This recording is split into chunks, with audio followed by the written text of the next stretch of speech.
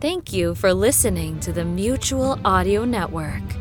Please, don't turn that dial. The following audio drama is rated PG-13, suggesting that children under the age of 13 should listen accompanied with an adult. Magic and magical people, the unnatural order is all around us. There are white witches, black witches, demons, vamps, werewolves, shapeshifters, ghosts. It's a protoplasmic party of creature features out there. But unless you know where to look, you won't find them. I know where to look. My name is Harry Strange.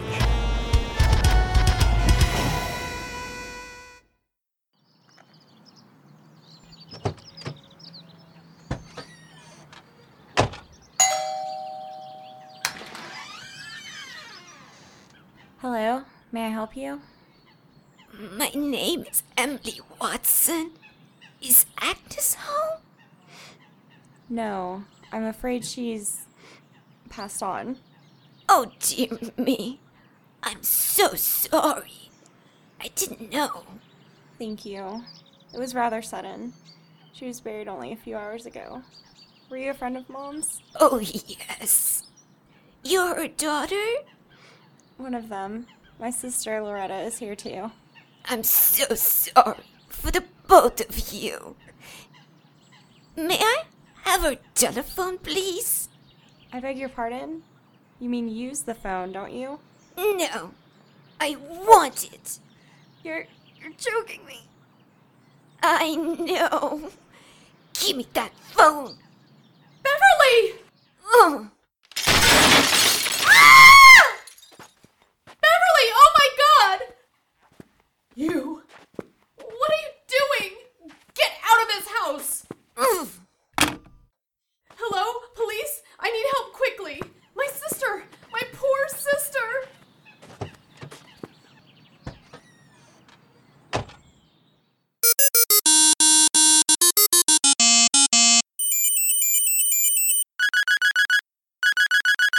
I was trying to decide what ringtone would be most annoying to use on my new cell phone when Loretta Poole called the office. She told me a Reader's Digest version of what had happened and asked for my assistance. I really had no interest in taking the case. I couldn't find Carmen, Finney was missing, and Lieutenant Johnson wasn't returning my calls.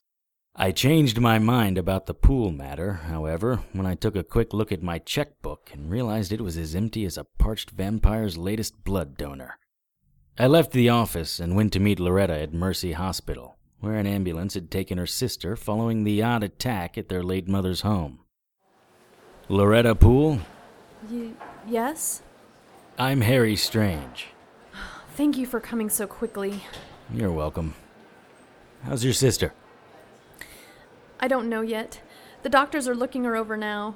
They're pretty sure she has a concussion, and maybe a cracked rib or two. You said the old lady grabbed Beverly by the throat and tossed her into the living room onto a coffee table? Like she was a rag doll. Then the old woman calmly walked into the house with her cane, yanked the phone out of the wall, and left with it. She stole your mother's landline telephone? She did. Not her cell phone. Mom didn't own one. She never even bought an answering machine. I called 911 and you on Bev's cell. Those landline phones are relics. A lot of people don't even have a house phone anymore. I could understand stealing a cell phone, but why? I've been wondering that too, but she took it anyway. Ripped it out of the wall like the Incredible Hulk. She sounds like one strong senior citizen.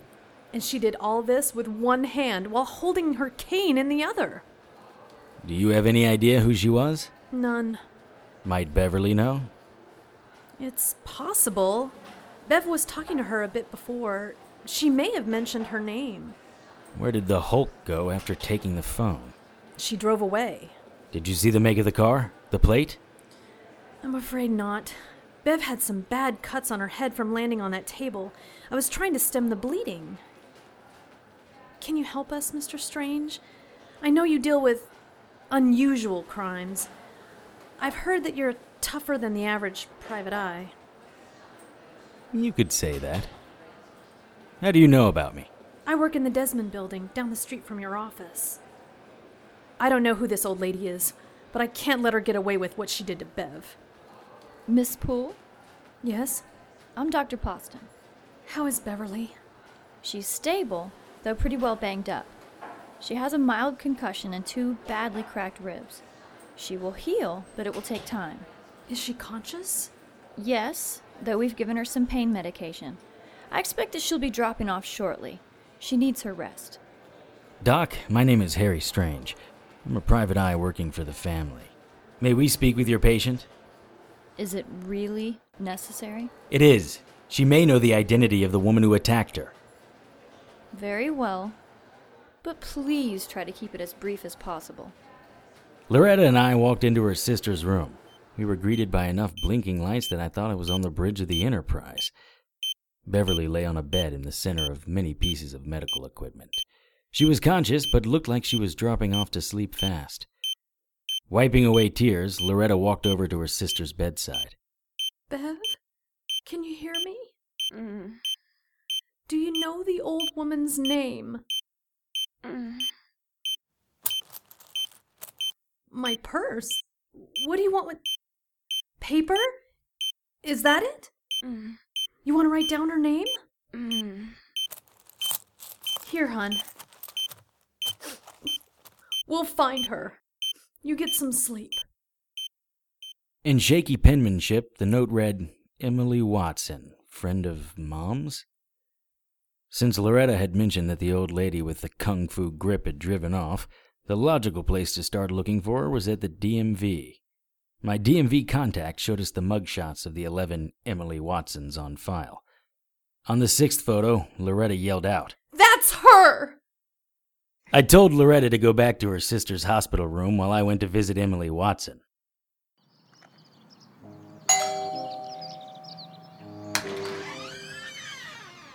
Yes? I'm looking for Emily Watson. Are you now? Yes. My name is Harry Strange. You some kind of cop? Private investigator. What do you want with Emily? I just want to talk with her.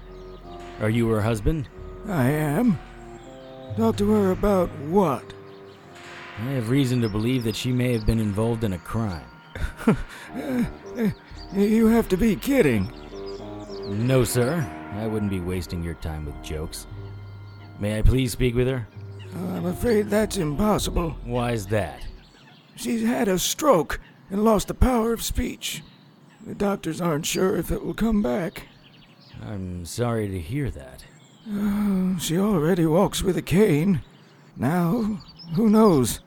Maybe a walker? It's been a long couple of weeks. Weeks? She had her stroke weeks ago? Yeah, about 2. She's been up at St. Mary's Hospital ever since. Does that take her out of the running as your crime suspect? I would say so.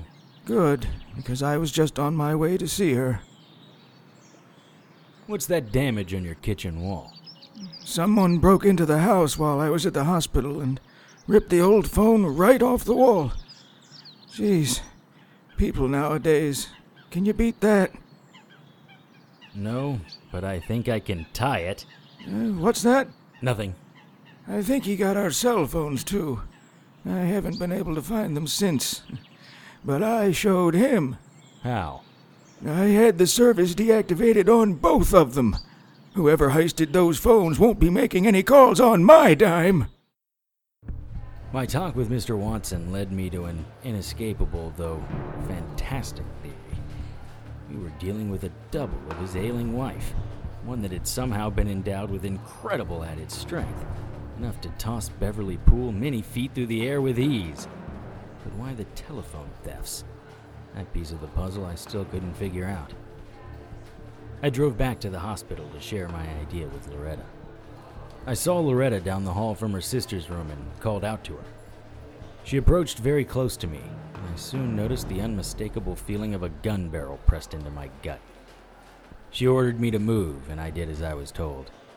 I learned a long time ago not to argue with a woman, especially an armed woman. On her instructions, we got into the elevator and headed to the hospital's parking garage, no doubt leaving the real Loretta Poole at her sister's bedside. With the gun pointed at my head, I drove the city streets, following the directions the person riding shotgun gave me. All my attempts at small talk failed to give me any chance to disarm her and save myself from an injury that would take even me out of the game for some time. I parked the car outside of a boarded-up factory. We got out and walked through the factory's front doors to quite a sight. Several people were waiting for us, probably around 24. They all stood motionless, as though waiting for instructions. One white-haired woman with a cane I took to be Emily Watson's duplicate. Banks of computers lined the walls. In the center of the room, alongside one lone computer terminal, was what looked like a huge glass beaker, easily twice my height. The reddish glop inside of it was hissing and spitting, generating a heat that made the whole room border on stifling. I could feel my shirt starting to cling to me as sweat rolled down my back. All the while, Loretta's duplicate never put down her gun. Well, well, well. Harry Strange. The shapely young brunette who slowly and, to me, suggestively, walked out from behind the enormous beaker and towards me did things to a white lab coat that I never imagined possible. I was so happy when I heard Loretta Poole had hired you. You mean the real Loretta Poole, not this big, bad mama. I see you've deduced what I'm doing here. It's cloning, isn't it? Yes. Allow me to introduce myself. I'm Dr. Melanie Chase. Late of MIT? You've heard of me. I'm honored. Don't be. The article I read said that MIT dismissed you for being, well, nuts. That's the liberal media for you. The powers that be dismissed me because they couldn't understand my theories and my experiments. The big boys couldn't deal with the fact that a mere female had bested them and developed a militarily lucrative plan. Cloning? With a twist. Not only can I clone someone with ease, but I can add whatever faculties I wish to my clones to improve upon the originals. In the case of Mrs. Watson, the addition of great strength has made her a formidable collector. The telephones. Exactly. She even managed to pocket Loretta Poole's cell phone during her visit to their late mother's home this morning. That was an unexpected bonus. What's with the phone thefts? They're everywhere. Cell phones, smartphones, even old-fashioned landlines. And most of them are filthy. Very few people ever think to clean the mouthpieces of their phones, which leads to a rich harvest for me. DNA?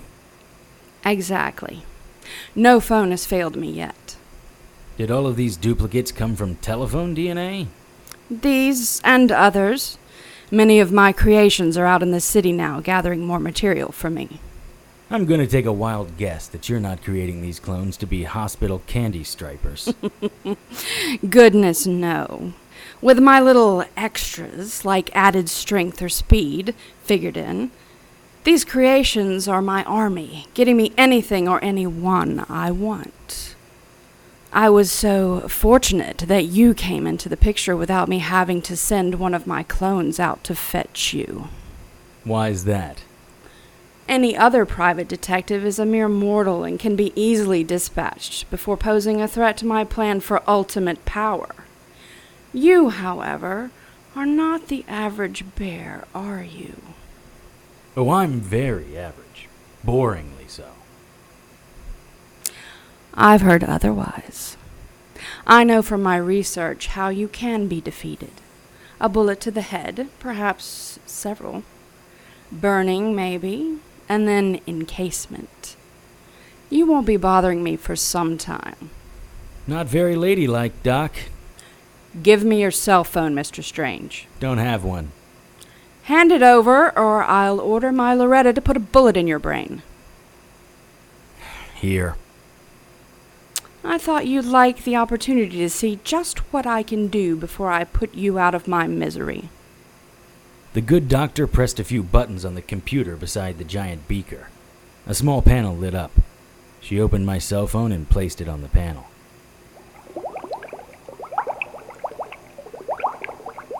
The reddish goo in the beaker began hissing and spitting more. After about a minute, a small platform extended out from underneath it. In the blink of an eye, a motionless clone of me appeared on that platform. Handsome devil, you do good work.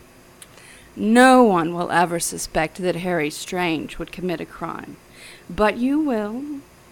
What extra power shall I gift your clone with? I've always wished I could sing. Very amusing. Here's your phone. Don't bother trying to use it. My duplicator automatically renders any harvested phone inoperable. But I just got it. Seeing my last chance, I turned quickly and belted Loretta's double square in the jaw, knocking the gun from her hand and sending her to the floor in a heap. I underhanded my cell phone at the duplicate of Emily Watson, catching her just below the right eye. In surprise, she dropped her cane, which I scooped up and swung into the bubbling beaker like a lumberjack felling a tree. The bubbling red goo in the beaker began spilling out, dripping all over my duplicate and silently melting him like a used-up candle. The red stuff began creeping like flowing lava towards Dr. Chase's other clones, who did nothing to avoid it. As they likewise began to melt, I ran to the good doctor, bracing the fake Mrs. Watson's cane under her chin. What are you doing? Stopping you. Let go of me. Now! Never! But my creations are melting. Don't they have the sense to come in out of the rain? They can only do what I programmed them to do. Listen up, Doc. Here's what you're going to do. First of all, deactivate all your clones. Impossible. There must be one main switch that stops them all. Maybe there is. There had better be, if you want to keep breathing. All right. Then what? Then we call the authorities. You can't do that. Why not? You must have one working telephone in here. The feds moved in. It took some quick talking to convince them that the melted clones they saw on the floor weren't really people. The warehouse was locked up and Dr. Melanie Chase was taken away to somewhere where she can do no more harm. Beverly Poole is recuperating well, and I hear that Mrs. Watson's doctors are very happy with the progress she's making following her stroke. Now that I've been paid by the real Loretta Poole, I need to go buy a new cell phone. The policy on my old one didn't cover damage caused by cloning machines.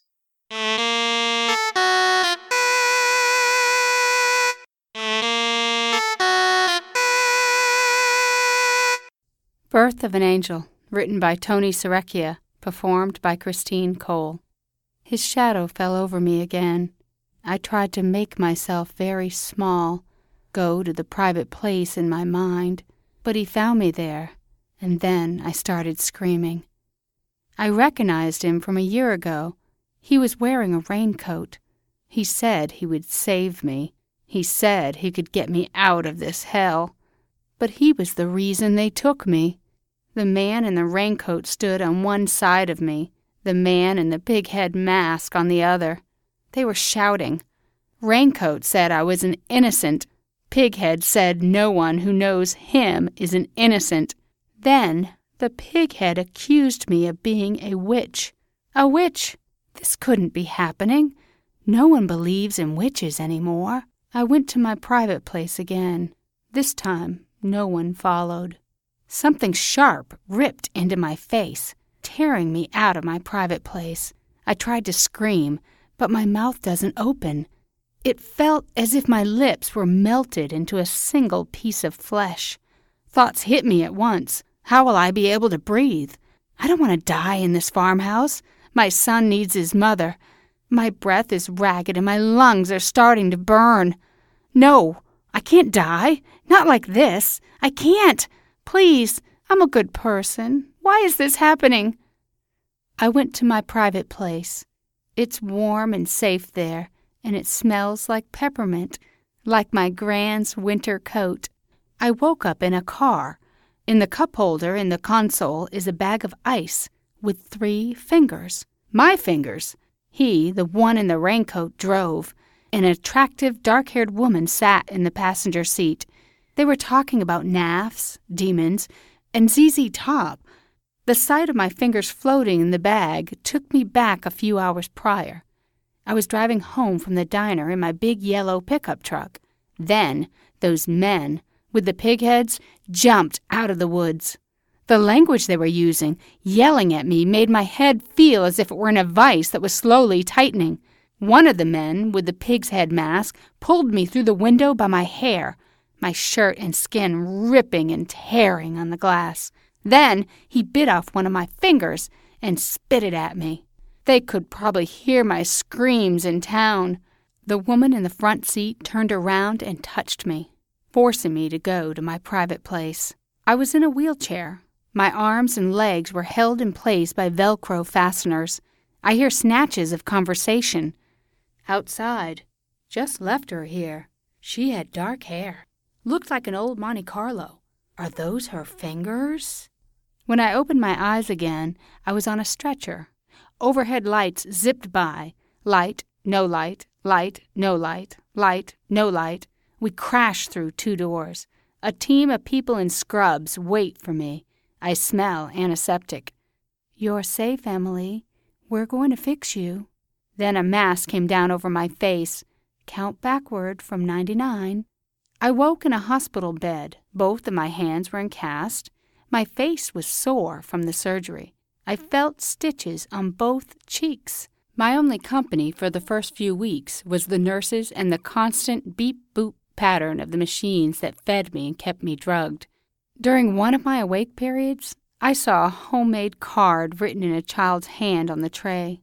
The folks from the diner sent flowers. I hadn't seen my son in weeks. Children aren't allowed on the ward. A large woman came by and told me I had to sign some papers. She kept belching, filling the room with the smell of rancid bologna. She told me there wasn't any way for Timmy to continue to wait for me, and the state had to take over. The beep-boop machine released another dose of morphine. I signed the papers as best I could and floated to my private place. Weeks later, they moved me to a state-run facility. I didn't have any insurance and couldn't stay at the private hospital. The orderly who stuffed my belongings into a box tore the card my son made. There are 2 beds in this room. The other one is empty. A doctor came in, and I asked him about Timmy. He said my son was doing fine, but something about the way he said it made me doubt he had any idea. He asked me about the night I was attacked. I told him about the men wearing pigs' masks. He made some notes. Then he asked me about the man in the raincoat. He showed me a picture of a man without facial hair. Square jaw, gunmetal gray eyes. It was Harry Strange, the doctor said. That's when the filter in my head shattered. Those weren't pigs' masks. They were demons, with heads like wild boars, naff demons. The room reeked of brimstone. They thought I was Harry's partner, so they tortured me to get information about Harry. Their leader, Uganar, tore open my shirt. He told me how soft and warm human women were compared to Nafneshni women. He touched me, and then he cut me. Uganar said that unless I took him to Strange, he would cut a part of me off every 10 minutes. Then he ripped my little finger off my hand. The doctor wrote in his notebook. I told him after Uganar used his fingernail to split my face. A bright light filled the room. The next thing I remembered was sitting in Harry's back seat. He and Carmen were looking for a hospital for me. The doctor says he is prescribing Haloperidol for me. I've watched enough Oprah to know that's not good. No, I'm not schizophrenic. I don't need meds. Emily, you're seeing demons. These meds will help you get a better bead on what really happened. That is what happened. The only demons are those we create. I believe something horrific happened to you, men with pig heads. It's obvious to me your mind is manifesting some defense method against the trauma you experienced at the farmhouse. Did anyone check the house? He flipped some pages. They found your truck. The farmhouse was still smoldering. There's still an open arson investigation. I didn't like the accusatory tone he took when he said open. I tapped the photo with the hand that had 3 fingers remaining. What about him? Harry Strange? He was in your file from the initial investigation. Take a closer look at that picture, Emily. I held the sepia-toned photo. Harry's brill-creamed hair was cropped close above his ears and parted to one side. It was a dorkier haircut than I remember. His narrow black tie disappeared into a brownish vest that matched his jacket and overcoat. I turned the picture over. Stamped in the bottom margin, Property, Trails End Police Department, 10666, H. Strange. This was the only hit NBI found on Harry Strange, the doctor said. How could that be? The Harry I saw was in his mid-30s. Maybe this was his father. The doctor put his hand on the door. I'll send a nurse around with your meds. Doctor, please. They're not necessary. I'll start you on a low dose. They will help you sort things. The nurse who gave me my meds almost had to duck to enter the room. He had a long, jagged scar across his forehead, and his wrinkled shirt flowed like a pirate's sail outside his pants.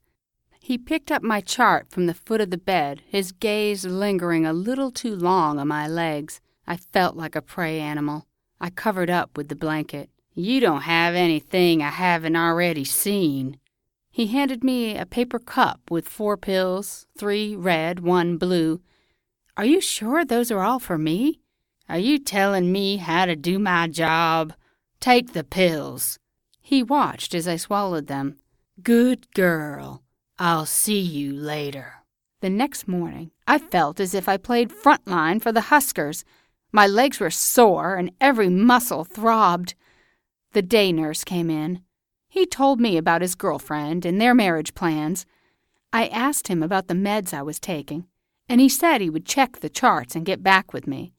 The day nurse opened the blinds. After he left, I swung my legs over the side of the bed, and I saw a midnight-colored bruise about the size of a quarter on my inner thigh. I checked the bruises I got from the naffs. They were yellow and fading. I looked on the outside of my leg. There were 4 purple bruises. Harry Strange, Episode 210, Cells, was written by Mike Murphy, directed by Tony Serecchia, and produced by Bree-Ann Ahern. All material is copyright by Tony Serecchia and used with his permission. Featured in tonight's cast were Kellen Stennett, Parissa Johnston, Caitlin Van Orden, Catherine Claypool, Emily Jane, Brian Troxell, and Tricia Groves. Birth of an Angel 101 was written and directed by Tony Serecchia and produced by Bree-Ann Ahern, and narrated by Christine Cole. All material is copyright by Tony Serecchia and used with his permission.